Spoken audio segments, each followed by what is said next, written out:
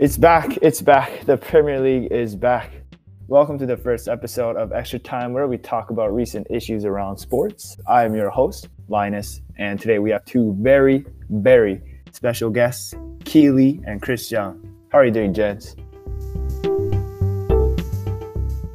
My name is Chris, and thank you, Linus, for inviting me to this podcast. Well, I'm Key, and thank you for Linus for hosting this podcast.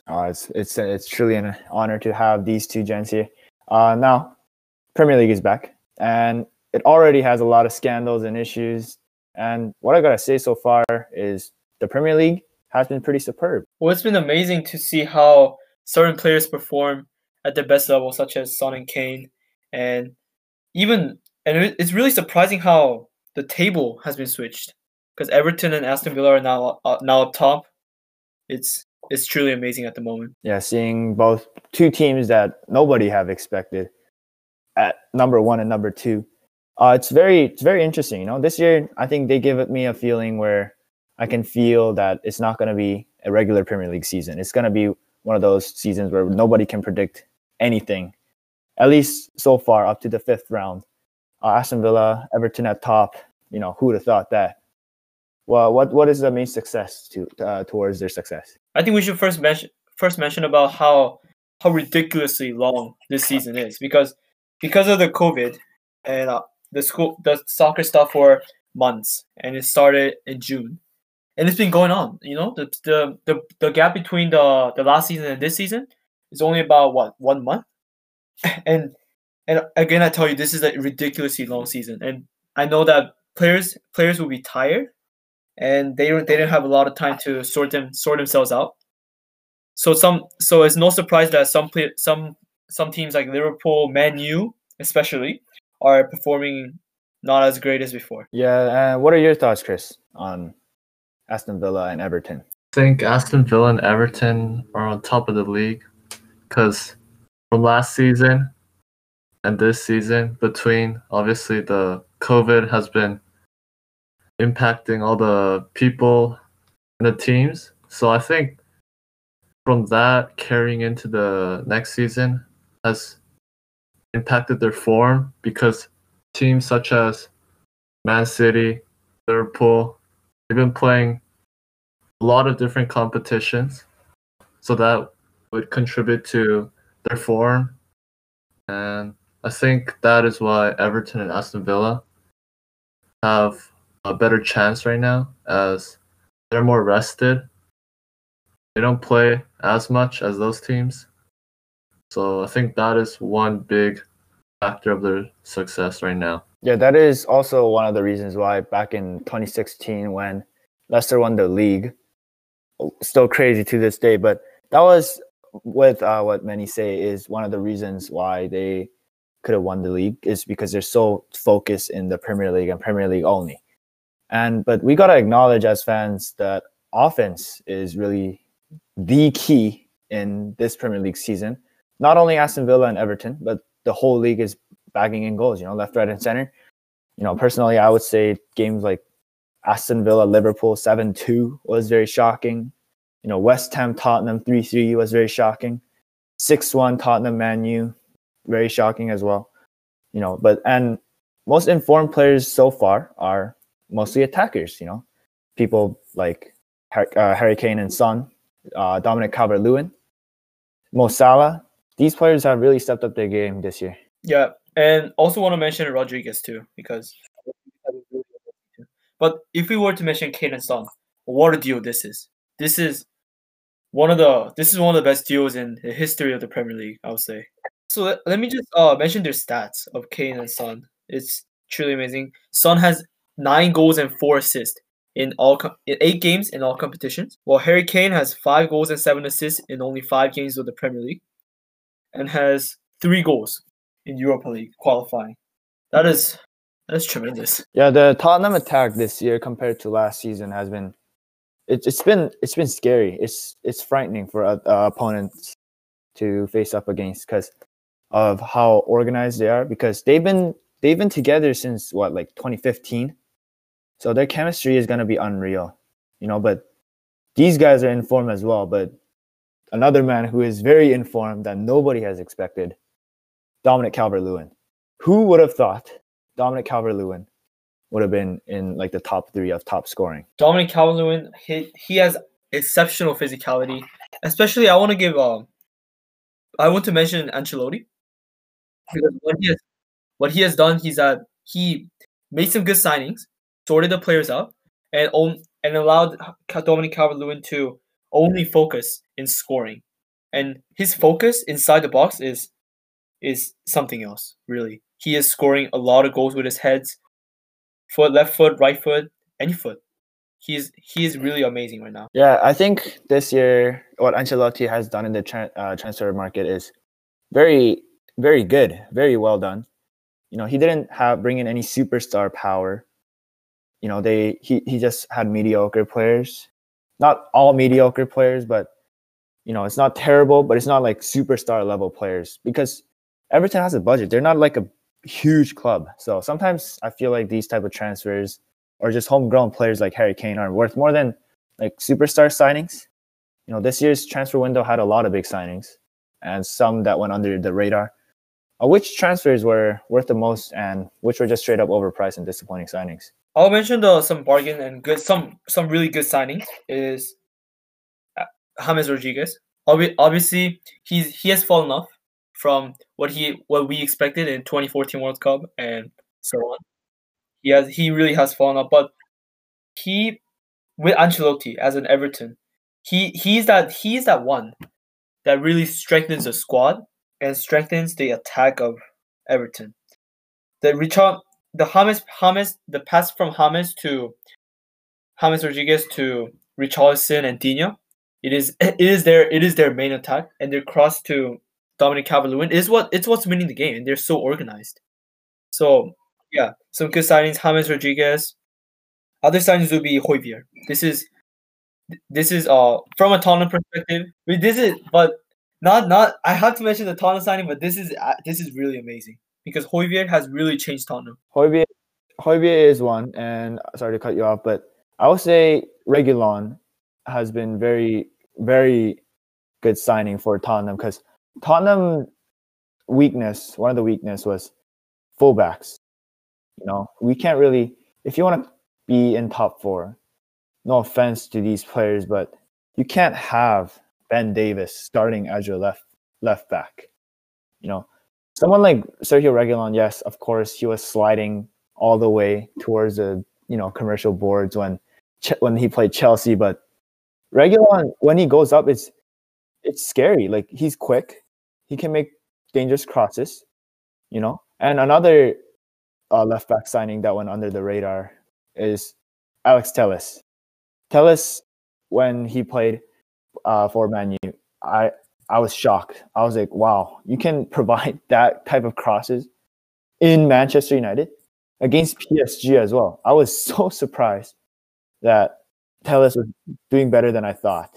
Alex Telles is absolutely amazing. What he has done in Porto was truly exceptional too, not only because of his goals and assists, but his impact on the team. But when he first came to Man U, we weren't really expecting that much of an impact on Man United, to be honest, because he's from Porto. He hasn't really played in like big leagues, but what he's doing in Man United, although he hasn't shown a lot, he is definitely the promising signing. Yeah, he definitely is looking very promising. What are your thoughts on the transfer market this season, Chris? My thoughts on the transfer market this season? For most bargain signing, I would have to agree with Key on Højbjerg, because when Mourinho came in, after Pochettino, I think the Tottenham needed a rebuild, as we saw during their performances last year. In the beginning of the season, they really needed that, like a cog in the midfield, I would say. And that in Jose Mourinho's tactics, that is really vital for their success. And only signing him for 15 million, I think, when Southampton actually wanted a lot more, like 35, that was a good bargain signing, in my opinion. Yeah, Højbjerg, especially against England in the international duties, he was dominating. I'm gonna be honest. I couldn't watch the game live, but I was like, well, because Højbjerg, when he plays for Tottenham, I don't really look at Højbjerg that much, but this one I couldn't help but look at Højbjerg a lot. Højbjerg really, in my opinion, did very dominant. He was playing the perfect role that he was given, and it worked. And Denmark won the game. And we cannot mention the flop signings that the teams made. Yeah, we keep track of that, especially Wolverhampton. Fabio Silva, 30 million, or approximately 30 million for Fabio Silva from Portugal. Fun fact, I had Fabio Silva on my fantasy team. He cost me a lot of points. he cost me so many games because he wouldn't play, and if he played, he's non-existent. He is very non-existent. I think 30 million just down the drain for Wolverhampton. Just because he's Portuguese doesn't mean he's gonna succeed in Wolves. So, what are your boys' thoughts on this? I'd say this is another example of a panic buy by Wolverhampton, because Fabio Silva from the Portuguese league, sure, he's a highly rated youngster and can show promise in the future, but I wouldn't really. It's just a panic buy where you don't really need to get another player that is inexperienced, and also he isn't. I wouldn't say he's the best replacement for another attacker that the Wolves needed, but I'll just say he was really disappointing signing in third-person view. But also, I think in Wolves' perspective, it wasn't the best signing they made in the transfer window. Yeah, and speaking of rush buy, we cannot forget about the rush buy. Of course, Chelsea had an amazing transfer window, but I would say if they wanted to be one of those win now team, then Mendy, I think, was a rush buy. And I wouldn't say disappointing, but I would say Chelsea could have made a better decision there. Because, in my opinion, defense, the main part of the back third is the center backs. The center backs are what dominates defense, in my opinion. And Chelsea needed that stable defense, but they didn't buy any center backs. They bought Ben Chilwell, great signing. They bought Mendy, great signing. But that goes to waste if your starting center back is Kurt Zouma. That's true. Although they did make a signing on a center back, Thiago Silva, but I just don't think Thiago Silva is just not. He's too old, to be honest. We'll be honest here. I think they could have made a better signing on that. Yeah, and to add to that, maybe people might be like, yeah, but sometimes goalkeepers do carry. Just like Adrian is pretty. When Adrian's in net, Liverpool doesn't do well. But when Van Dijk first arrived to Liverpool, Karius, who we always mock for what he did in the Champions League that season, but Karius kept the most clean sheets in that Champions League run out of anybody. And I wouldn't say Karius did that. I would say Van Dijk deserves the most credit out of all of them. And I think people would agree with me too. So I think center back is the core. So I think this is one of the mistakes that Chelsea had. But usually just signings like Mendy is, of course, to see, predict ahead.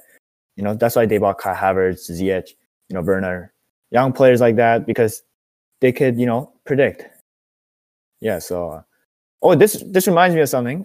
We all made predictions before the season began on who is going to win the league this season. Chris said Liverpool. Good prediction. He said Man United, which is pretty embarrassing. No offense to Man United, of course, but Man U.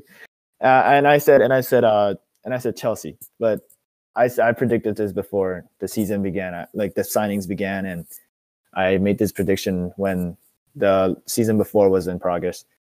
But looking back at the predictions so far, anyone regret their decisions or have any predictions? Because I know Key does. What more can I say? Well, it's been really disappointing for Man U since the start. Losing to Crystal Palace, getting absolutely destroyed by Tottenham, which I was happy and not happy at the same time. And right now, I just want to hide at the moment. I would kind of say the same with Chelsea, but Chelsea, I think Chelsea just needs a little bit more time to have their players connect to each other, to get to know each other. I think Chelsea at least would finish top 4, and I think Chris. I'm pretty sure Chris is satisfied with his bet. I'm gonna say I'm 50-50 on this actually, because with the recent Van Dijk injury, because that is actually a big factor, because he is probably the best defender in Liverpool in the center, or even in the league, or in the world, maybe even. Yeah, in the league, in the world, yeah.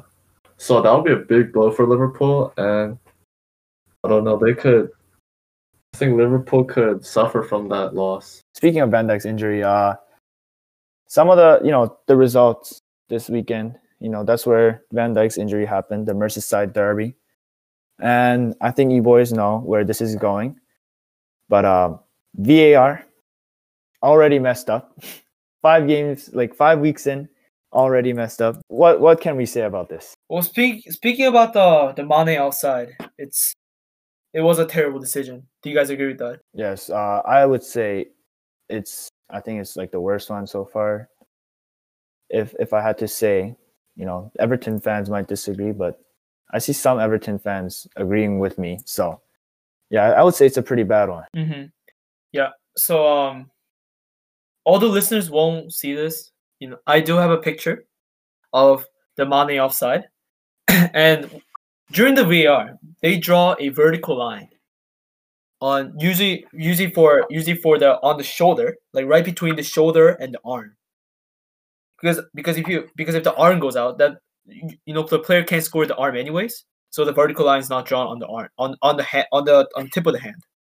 So when they draw this vertical line, it has been really very, very inconsistent this season and last season too. This season has been the vertical line drawn on the Mane offside. It was exactly drawn on his elbow, not the shoulder.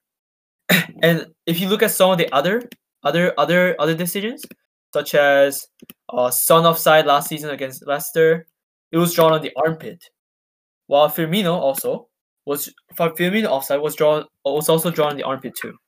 And I just think that the handball regulation in the first place is really vague and it's not specific enough. Therefore, the refs are making the terrible decisions that shouldn't be made. And it's offside by a millimeter, and they rule out the goal. Yeah, and to add to the offside by a millimeter is, it's very disappointing to see the Mane one and to see the Muse. I think it was Muse where he was offside against Tottenham by an ant. It's pretty disappointing to see 2 of them, because in the Mane one, it doesn't hurt anybody to move that line to Mane's armpits to see the offsides. If it's based off of armpits, that's not that big of a deal. But they care enough to destroy Sheffield's dream to zoom in like it's pixelated. You can't even identify what it is. You go in so close that you can't see what it is to rule off a goal that it's really close. It's 2 millimeters. Of course, yes, good decision that he was offside. Yes, you got that. Congrats. But where's the same energy for every single other games is what I'm saying. All we ask is just consistency. And also for this offside rule, now they're ruling out a goal because the player was offside by a toenail. Literally a toenail. And I just feel like this is ruining football because they rule out, because when they're so picky about it, now players won't run in behind and the game is not fun anymore. Now the players just want the ball to their feet and no one's gonna run behind. No one's gonna try to. It will be harder to score a goal. Yeah, this is a growing trend in Premier League. and I really hate it. I really hate to see this, is that it's usually like a safe bet now. It's like turning into La Liga. No offense to La Liga and how they play, but it's turning into that league where it's like they're very cautious to go up. You know, they're like they don't want to go up unless they're sure they can score. You know what I mean? They're like saving their shots. They're always sending it to the fullbacks, and they make a run and they cross it in, and you know, header or a volley shot, goal or not. It's simple like that. This is some MLS type thing. This is like no disrespect to the MLS, but of course their level is lacking compared to the European leagues. This is some MLS thing that happened 3 years ago.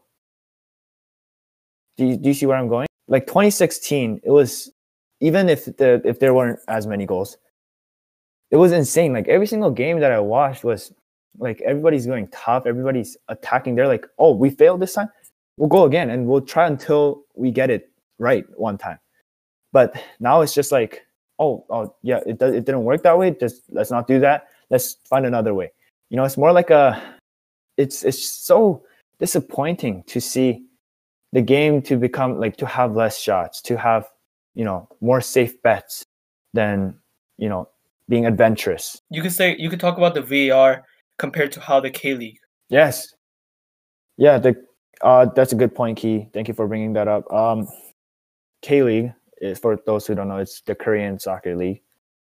In K League, they're really good with the VAR checks compared to any other league, I would say, the ones that I watch at least.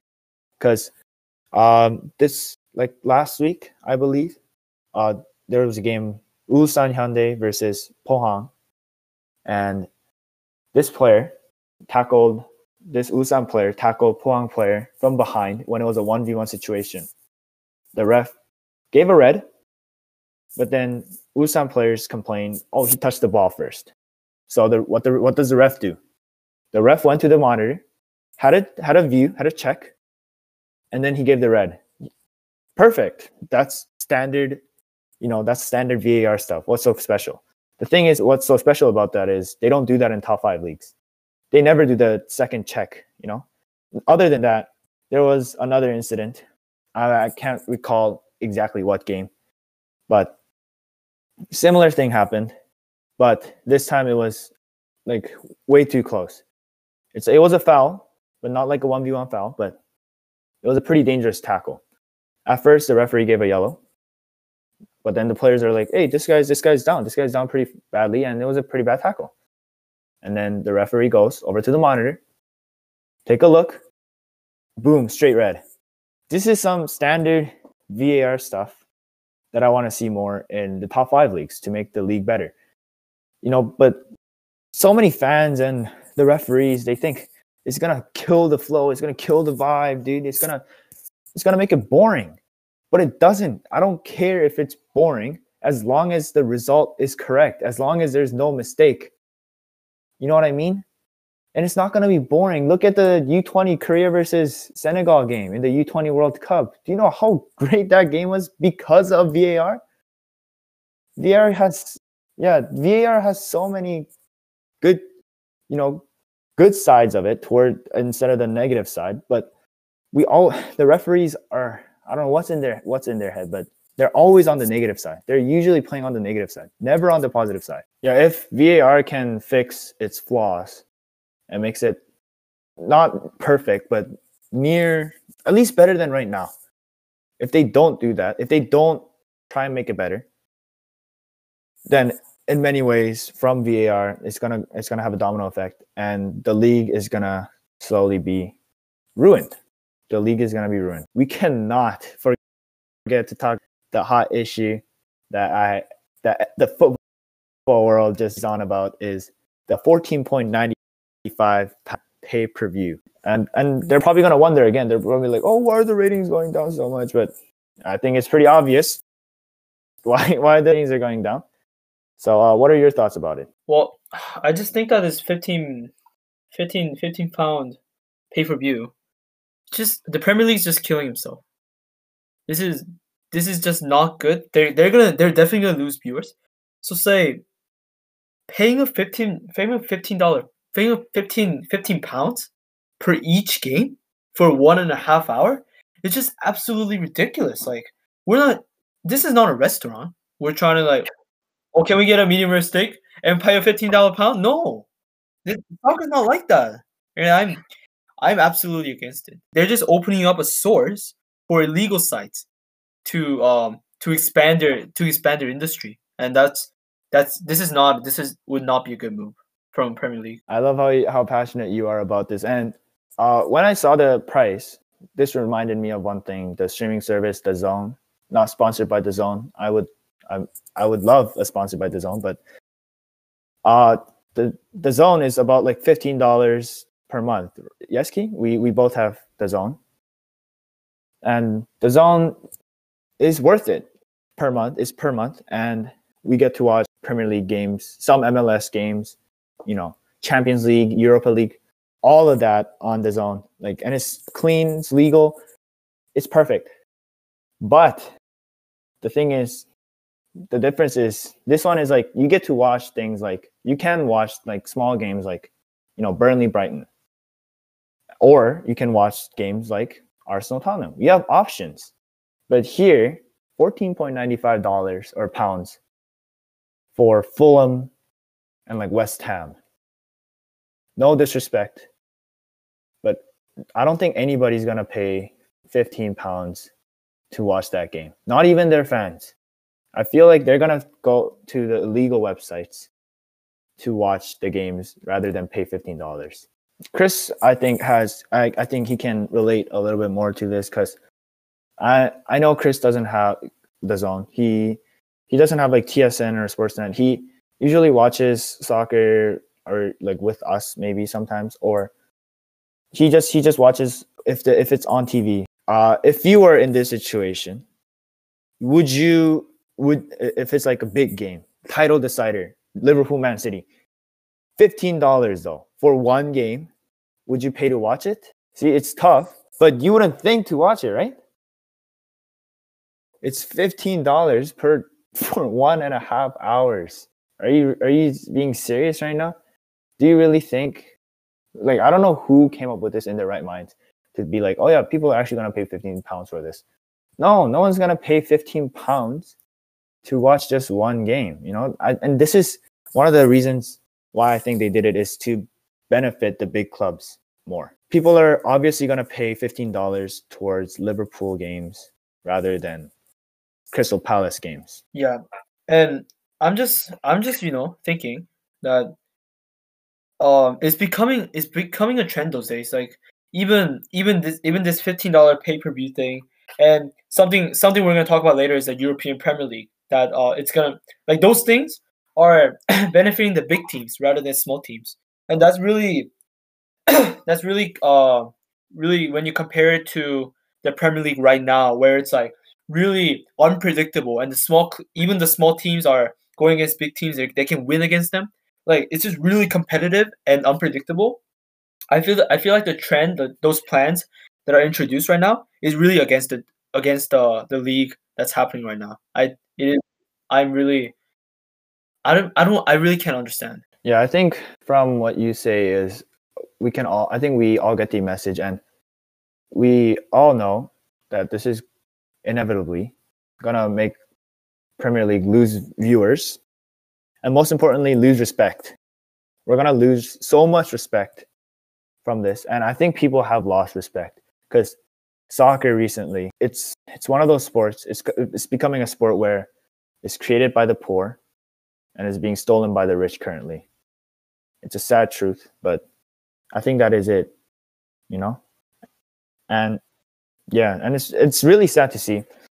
And speaking of benefiting the big clubs only, and Kim already mentioned it, European Premier League is a huge topic around the world right now.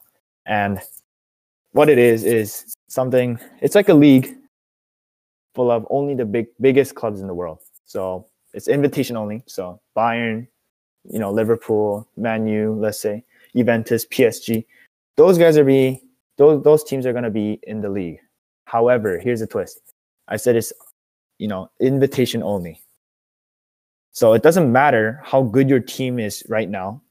You can't qualify it if you aren't invited. So teams like Tottenham or Man City, Liverpool can go, but teams like Everton, Aston Villa, who are in top of their form, will not be invited. Which is very sad, and it truly makes teams lose motivation. And speaking of motivation, there's no relegation or promotion to this, which is why it's also benefiting the big clubs. Because if you're a small club supporter, I am a small club supporter in K-League, and seeing the relegation battle is really entertaining to watch.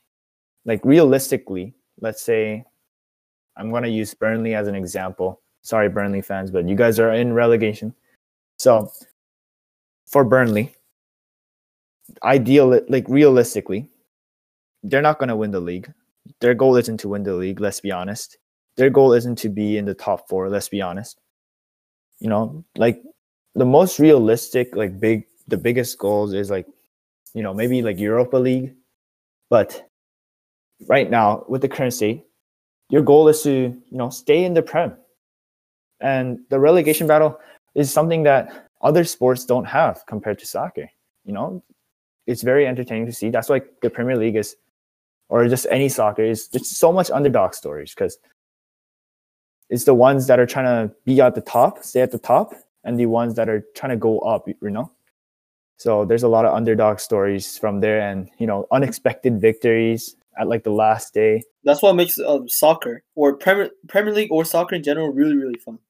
And by making the European Premier League, it's gonna take that away. And I just feel like this European Premier League would absolutely kill the diversity of this game, because now it's only big clubs that people are gonna watch, and all the small clubs, there's not gonna be those big clubs versus small club matches. And there's that vibe, there's that aspect where small clubs versus big clubs, we want to support the small clubs more, and then we want to see those games. We want to see different kinds of games, like big clubs versus big clubs, small versus small, big versus small. Those kinds of things. But if we make the European Premier League, that's really not going to happen.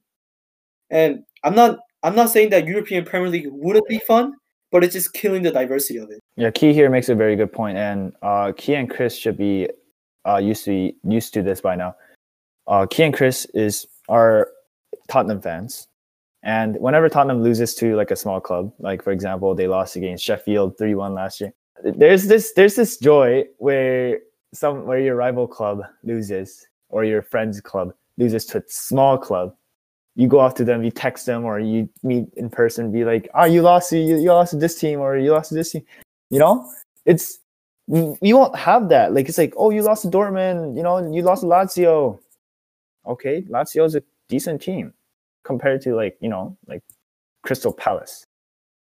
Like, we won't have that, Even in the NBA, if the Lakers lost against the New York Knicks, we're gonna make fun of that, In football, if like the Jets beat the Cowboys, we're gonna make fun of the Cowboys. We don't have that if European Premier League becomes a thing. We won't have that, that little happiness that we always get, the little nuggets. What are your thoughts on it, Chris? My thoughts on the Premier League idea is that, so what you said, Linus, that little feeling of joy when your rival team or your friend's team loses. What I would say is that when I watch those games, I always cheer for the other teams, the small teams such as like West Brom or some teams like that, because, well, obviously it benefits your team, and that just makes it much more fun. But with the European Premier League, I think without that relegation promotion team, the small teams won't have that passion of their soccer, and the fans won't be as excited and like nervous, those kind of feelings. The stadium, like, for example, you're playing the top team, you're on the bottom, you want to go up the standings to avoid relegation, every tackle, every save, every goal, every little thing will matter so much to them. But this Premier League idea in the European Premier League, I think that would diminish their hopes of that happening. Yeah, I really hope people feel the way you do, Chris, because I'm convinced if I was full on European Premier League, I'll be convinced with what you said at the end. There little things in games, those things really matter. But European Premier League, I think it has less consequences, But I think that's enough about the dark side of soccer. I think we've had enough of the dark side. We'll see you guys at quiz segment.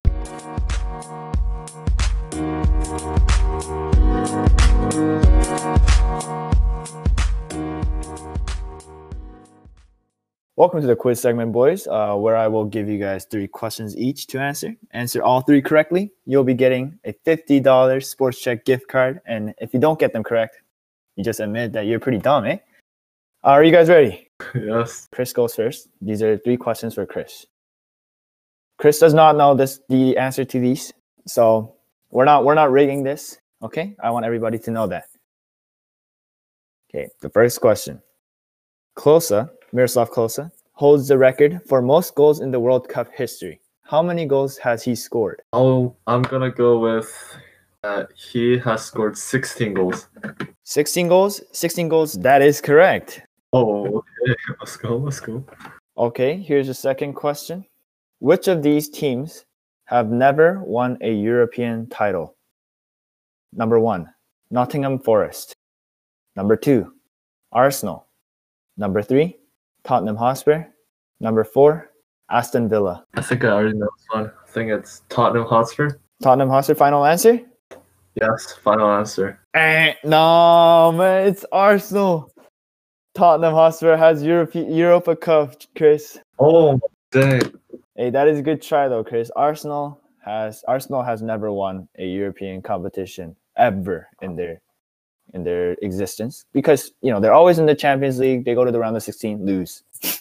Okay, here's a question for you, Key. In the historic 2005 Champions League final, the Liverpool goalkeeper has been outstanding. At the end, saving the last penalty of Andriy Shevchenko. Who was the goalkeeper for Liverpool that game? Well, I know this one. That guy's I know this. I actually know this. Dudek. Dudek is correct. That's the first question for Key. Second question. What year did Italy win the World Cup consecutively? So back to back. I'll have to guess this one, to be honest. 1976, 1980. 1976 and 1980.